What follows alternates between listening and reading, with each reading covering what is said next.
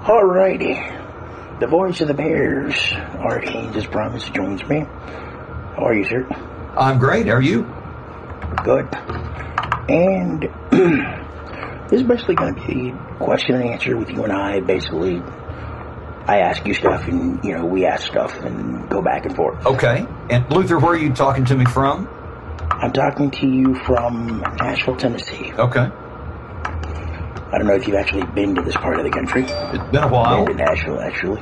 Been quite a while since I've been down there. Oh, really? When did you first decide that you wanted to be an actual broadcaster telling the stories of athletes? When did I decide I wanted to be a broadcaster? Yeah, when did you decide to be a broadcaster and want to tell the stories of athletes who you cover and things like that for you? Probably when I was in early high school. I just had a great interest in sports and in the media, and I kind of made not only paid attention to the athletes of that time, but to the broadcasters and how they went about their business. So I majored in broadcast journalism in college, and I've been doing it ever since. Who were the broadcasters when you were growing up that you paid attention to, radio or TV side? I know you preferably would rather have done radio, which you still do. But who were like radio and TV guys that you followed and said, "Wow, these are the guys that I want to be"? Yeah, I mean, back in those days, Kurt Gowdy was the big guy on national sports. He would have most of the things, but Jack Buck. Definitely Jack Buck. Love that guy. Radio, there was a guy named Gene Elston who was the Houston Astros broadcaster, and I liked his style. So there were a number of them. I wouldn't say just really one or two in particular. I guess they probably, due to the fact that they brought their own unique style, which allowed them to actually do the job. Right. Is that one of the biggest reasons why you enjoyed listening to them? Yeah. I mean, just the basic structure of how they presented the information, and then radio, that style comes into play maybe a little more than TV because of the absence of pictures. Mm-hmm. And that's where you have to be more descriptive and unique maybe than you do on TV. Now, how did you get the Missouri State job? I think you just completed, your 41st year, I guess, if my math is right? That's 40th, yeah. 40, somewhere in there. Yeah. 1980. But in 1980, when you became the lead voice, were you just the voice of football and basketball and no baseball? Yeah. Or are you still... Yeah. Or were there three sports that you still do now? It was football and basketball, and Missouri State was Southwest Missouri State then, and it was a Division II school. KTMO? For a while. Well, KWTO was the... Oh, KWTO. Yeah. Okay. Now, so I remember they had it on KTMO for a little bit when it was only a 15-minute preview show. Well, so, the first station I worked for was KGBX here in Springfield. They had the rights to the Bears games. Oh. And I got hired at age 21 to be their sports director. So that involved not only doing daily sports casts, but doing the Bears football and basketball games. So I started doing that when I was 21 years old. And they already had a guy that had been doing the games since the early 50s. So he was in his 50s by then. But he and I did the games together for 4 years. And we just got along great and had a great relationship. And then actually I moved to Dallas for 4 years and worked in that market because I'd gone to college in Dallas and had gotten to know some people and kept up some contacts. But in 1985, we moved back to Springfield because by then the university had moved up to Division I, and it was a more attractive situation, and I've been here ever since. Was that a tough call when you had to leave Missouri State as a number 2 to go to Dallas, or did you feel like you had to figure, or did you figure, okay, I had to leave Missouri for a while, go to a bigger market, and then if the job came back open again, come back and reapply for it and stay here? It was because I had grown to love Springfield and the university so much, and met and married my wife, and really in 4 years here got very deeply involved in the community. But the circumstances had changed. KGBX dropped sports. I went to a different station in Springfield. That was not as good a situation. And that really was the impetus to get me looking. And person in Dallas had kind of kept an eye out for me, and he told me about this opening, and so I was able to get that. And even though we only stayed 4 years, that really was a good thing of personal and career growth, to get out of my comfort zone and get to a major market and do the things there and show myself that I could do them. And my wife and I to make new friends and kind of relocate. But like I say, then when we had our first child, a whole lot of things came together that year, and we made the decision to come back, because then the university hired me to work for them in the athletic department and do the games. Like I say, now they're Division I, whereas they've been Division II before. So that was, I sometimes still look back and think, what if we'd stayed in Dallas? But we don't regret at all the decision to come back, and obviously it's worked out very well ever since. What was the broadcast equipment like from when you started to when you left to when you came back? Well, 85 as the voice of the team. It wasn't too different between 1981 and 85. It was, by today's standards, pretty primitive. We just, and everybody did. All we had were telephone lines.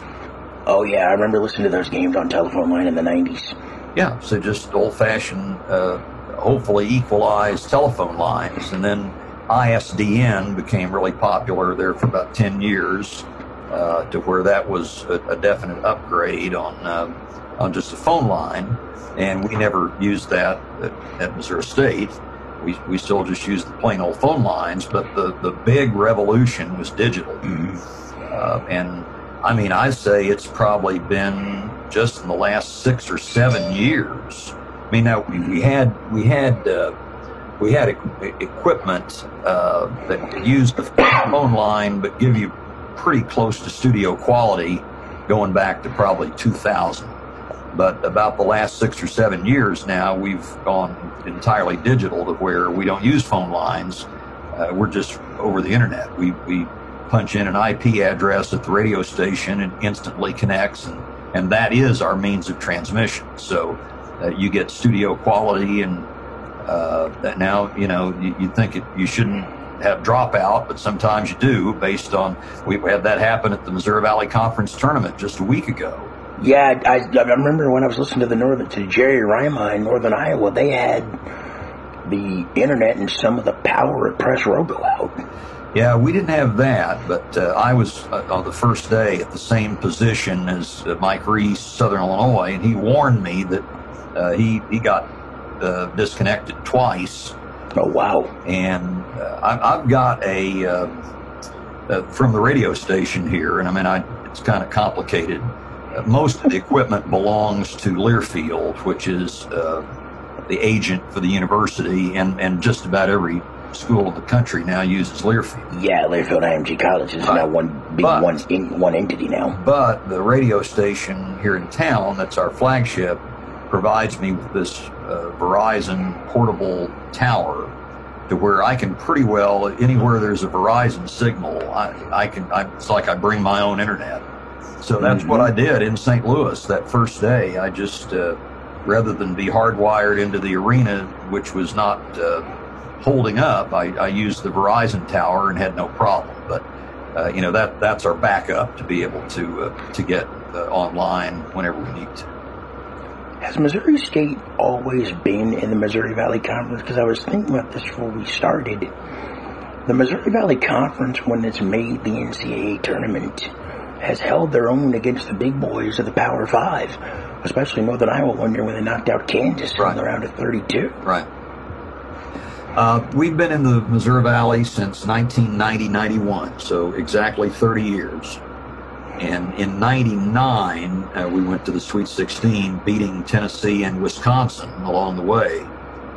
So we went to New York, to New Jersey, to the old Nats Arena there in New Jersey, and played Duke, which was the number one seed, and did lose to them. But that's the only time we've been to the Sweet 16. And then when you do football, I guess, what's the difference with the sound quality compared to when you're doing football to when you're doing basketball?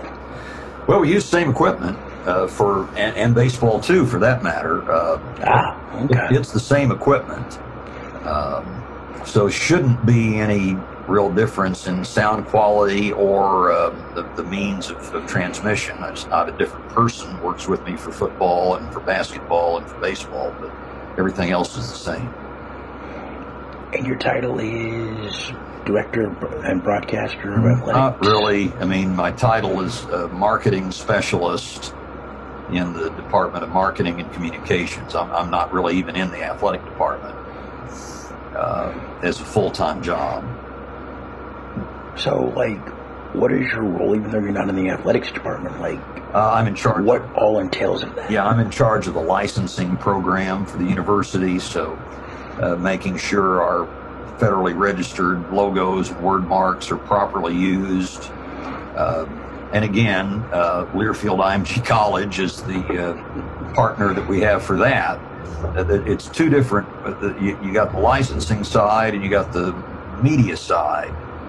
And we've been a Learfield media school for a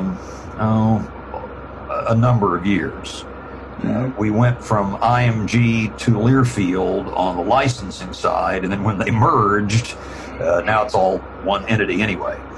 But they capture the royalties that we earn for anything with our name, likeness, logos on it.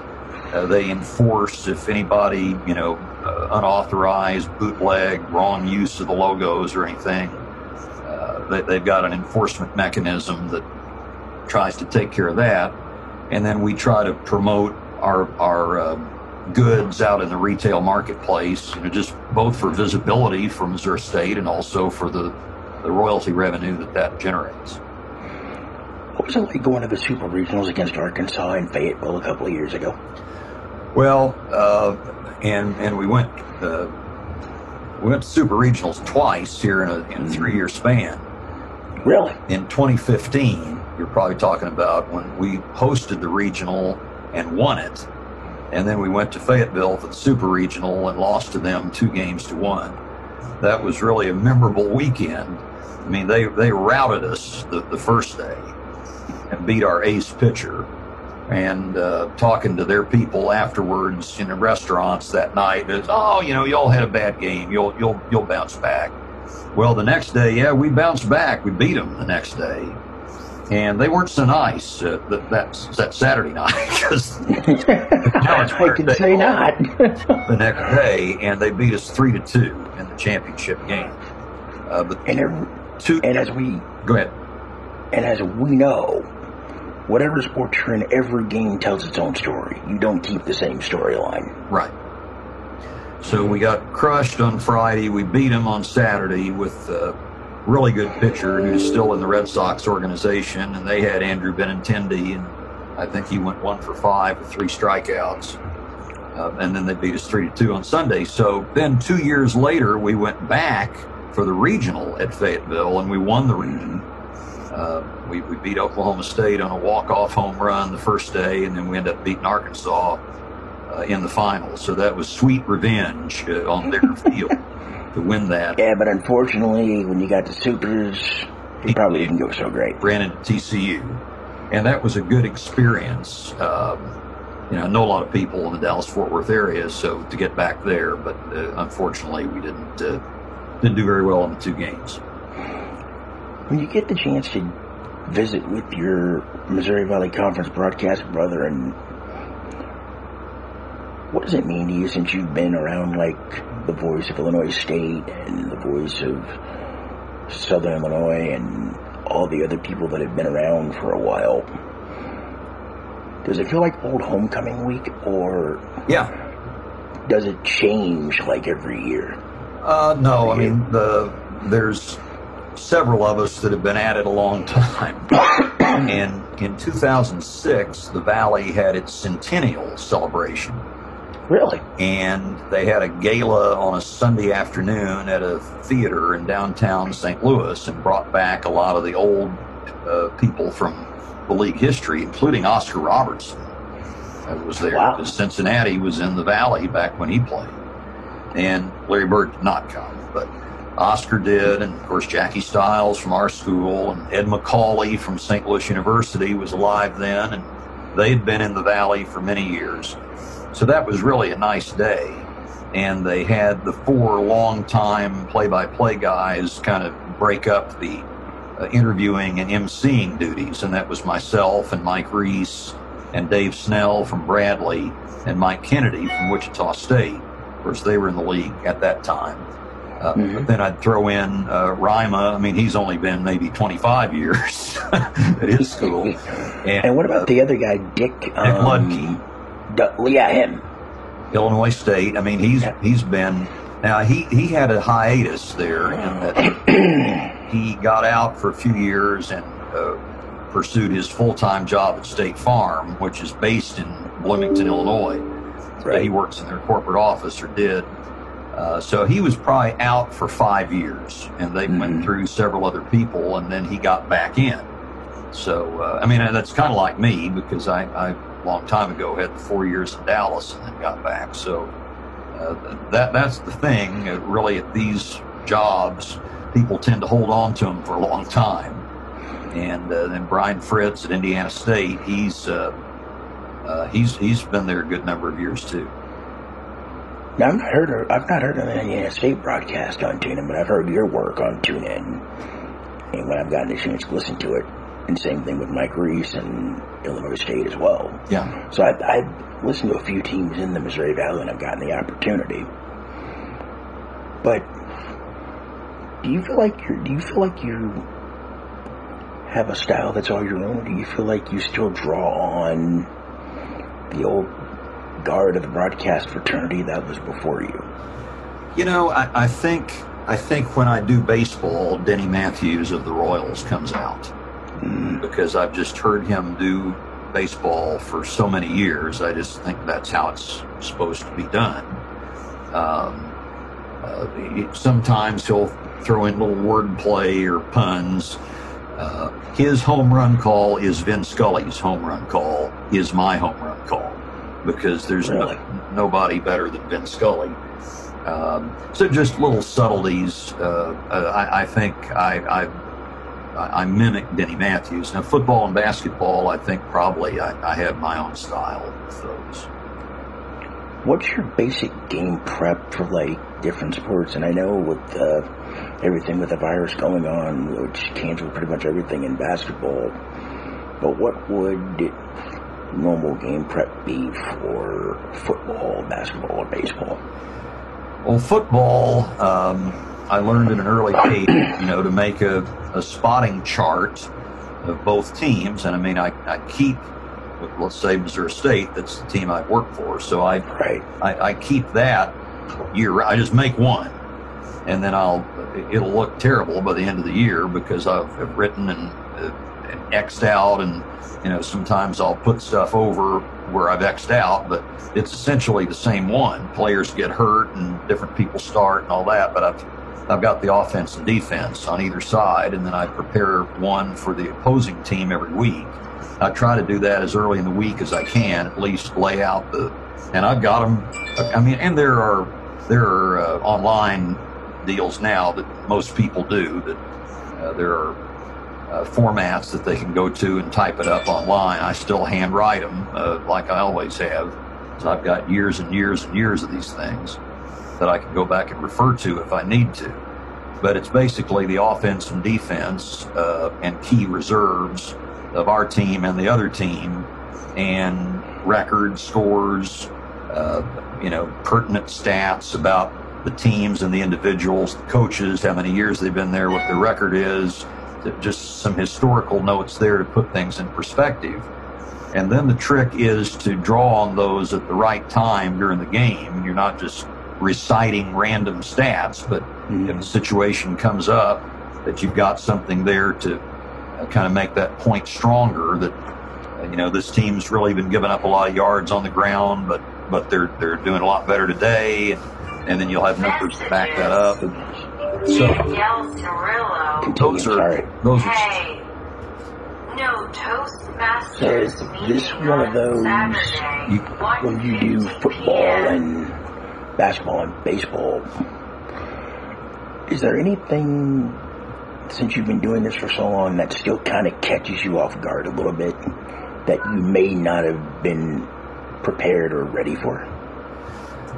Oh, sure. I mean, that happens. We played Wichita State years ago in the conference tournament, and what you have to go on are the notes and the stat sheets, and you talk to people. And Wichita State brought this guy in off the bench that I didn't even have on my sheet, and I've usually, if anybody's played more than 10 minutes, he's on there. Well, it was this Ron Baker guy, this blonde, flop-haired guy from western Kansas. Mr. Baker, we pretty much know who he is now.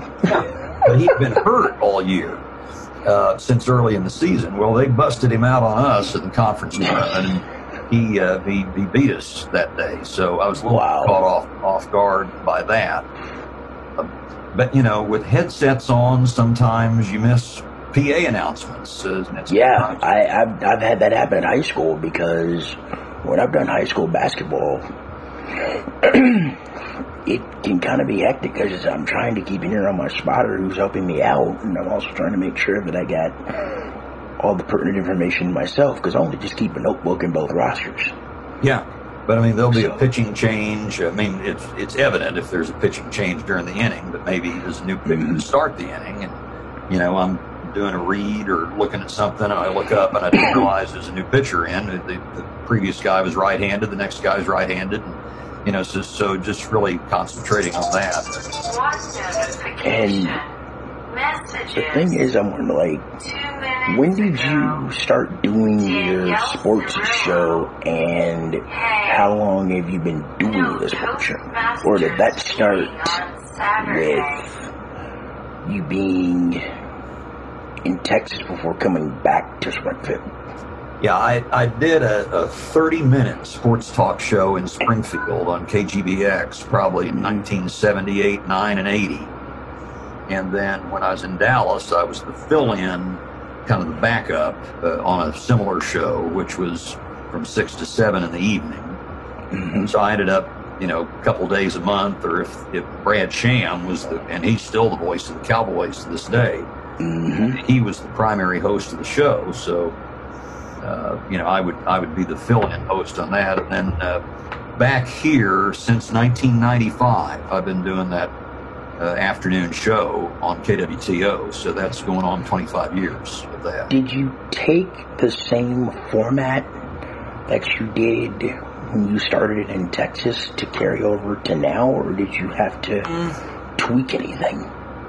Well, pretty much the same. And in that, you kind of do headlines of the day to start out, kind of let the groundwork. These are the big stories of the day in sports, nationally, locally, and you can editorialize a little bit about that, because that's the kind of show. And then you open up phone lines, and you have guests sprinkled in there too. So I find some nights in Springfield, even now, that it's challenging to do a 2-hour show if the phone isn't ringing, or at least not ringing enough. So I try to have, and then it's a delicate balance, okay, I have guests. Well, once I'm done with the guests, that may have killed the show as far as phone calls are concerned. So you kind of have to have a mix of guests and callers. And if you have neither, then I'm just talking until the phone rings or until the show ends. So I prefer to have someone to talk to besides me just babbling. What are your thoughts from the basketball season with former TSU head coach Dana Ford? When you first met him, what were your overall thoughts compared to now? Now that he's finished up, what is it, year 3 or 4? Two. He's just 2 years. Well, fantastic when I first met him, and I still think that of him as a person. I mean, he is just, he gets it. He's a cool guy. He's very authentic.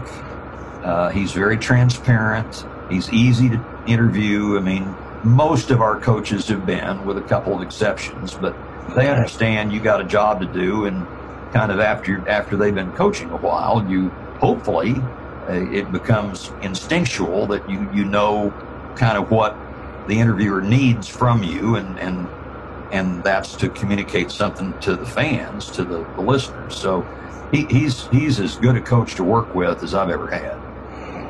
Final couple of questions for you, because I know I've held you way more than I expected to, but thank you for being gracious with your time. Yeah, no problem.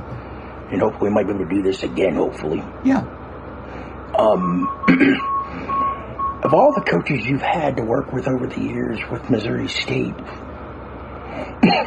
who are your favorites and why? Like, what different things for different coaches that you've worked with in all your sports that you've dealt with at Missouri State, do you feel like you've dealt with better than others, and what did they bring to you that you felt like you've learned from them?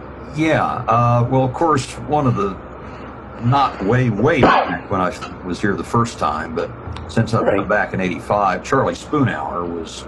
The late Spoon. Yeah, I mean, and interestingly, just this weekend, somebody sent me a video of one of his routines that he would practically do. It wasn't really stand-up comedy, but it was pretty much the same, because he would be telling these folksy stories about his early coaching career in high school and the circumstances he was under, and these wild names, Rooster this, and Rooster Marnie or whatever, and Doyle Swindle, and I mean, he was just so funny, but he was a heck of a coach. And our post-game radio sometimes just gold, and it wasn't because of me. I mean, I was the straight guy, and he just hit him over the fence. But do you still have any of that audio, or do you still go back to it from time to time? You still have it? I've got a bunch of old cassettes that some of that is on, and yeah. But I mean, he was fantastic. And then jumping to the present with Dana, I mean, Steve Alford he was a really good communicator, and he's the one that really got coaches' shows going. We didn't do those until he got here. And he said, why aren't we doing a radio show? So now we do that for football and basketball. On the football side, Terry Allen was our coach 2 coaches ago, and we got to be very close friends, very good communicator. Jesse Branch was our coach the last time we were very good, and that was a long time ago, but had 2 back-to-back playoff teams, and we're still very good friends. He's still very involved, even though he's retired now, living in Arkansas. He got back 2 or 3 times a year. So, for you, what do you feel like when you finally decide to hang up the headset? What do you feel like you want your broadcast legacy and your legacy as a person to be when people remember you? Yeah, I hope that people will think I treated them well, that I treated people well, that I was polite and respectful to callers and to listeners.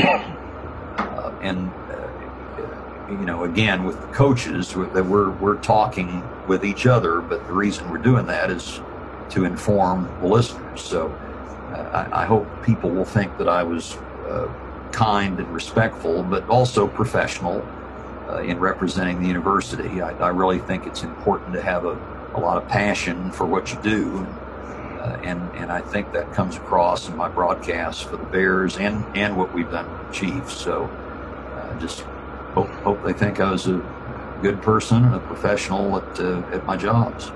I was going to get to the Chiefs, but I know I probably kept you more than expected, because I know you've been getting texts and a few other things that probably going to get back to handling your business from home, most likely about Missouri State and keeping an eye on what the Missouri Valley's going to do, and whenever your broadcast schedule probably gets back going again, whenever that is. But do you feel like you're going to be back with the Chiefs, even though they've switched to the flagship station? Well, that's looking good. Just since day before yesterday, really. I did not expect to have an opportunity to continue because of the switch and the fact that the new rights holder has an all-sports station. Mm-hmm. They've got plenty of people to do what I do, but there may be an opportunity after all. So that's unofficial at this point, right? And I didn't want to ask you anything that was not official or, anything like that, because I know with contracts and the fluidity and everything else, things can change. Yeah. But that may be, I mean, I'd kind of kissed that goodbye, and I thought what a way to go out was to win the Super Bowl on our last broadcast. But yeah, I was going to ask you about, what was the difference from the complete network to one station when you guys were carrying all the playoff games when y'all made the championship, and then it was the flagship station and everybody else got pulled away to the national feed, and then the same thing with the Super Bowl when y'all made it there.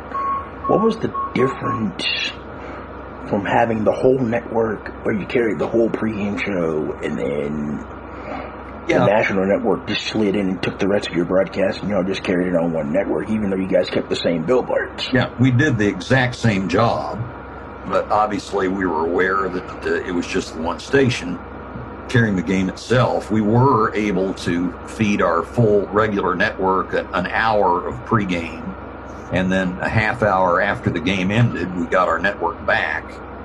And, the game got over about 9, and we stayed on the air till midnight. Under the circumstances, but you're aware that you're not in Iowa, Kansas, and Marshall, Missouri, and sure, wherever on our network. It's just the station, but it was Kansas City, and that's the main station. And a lot of people were upset in the outlying area that they couldn't get our broadcast, and that's gratifying that they get so attached to Mitch and the people that do the broadcast that they wanted to have that, but it's a good problem to have when your team goes that far that becomes a difficult situation. Mr. Hains, has been above and beyond a pleasure to do this with you, and hopefully get a chance to do another interview, and hopefully maybe sometime soon down the road we can catch up soon, hopefully. Sounds good. Luther, my pleasure. Anytime. Thank you. Yes, sir. 6, and that was the voice of the Bears, Art Hains, and we got into the Chiefs, and we got into the Missouri State Bears, and that will do it for the Blind Broadcaster Pod interview number 1. If you enjoy this podcast, please subscribe, rate, review, and spread the word to your friends, family, and everybody that would want to listen to this podcast. And stand by, we will have more interviews and more fun on the Blind Broadcaster Pod. You just have to wait and see who the next guest will be for episode and interview 2. So until then, this is Luther King reporting for the Blind Broadcaster Podcast. Have a good day, everybody. And you can catch all the podcasts on your favorite podcast platforms: Spotify, Apple Pod, Stitcher, Google Play, and wherever you get your podcasts.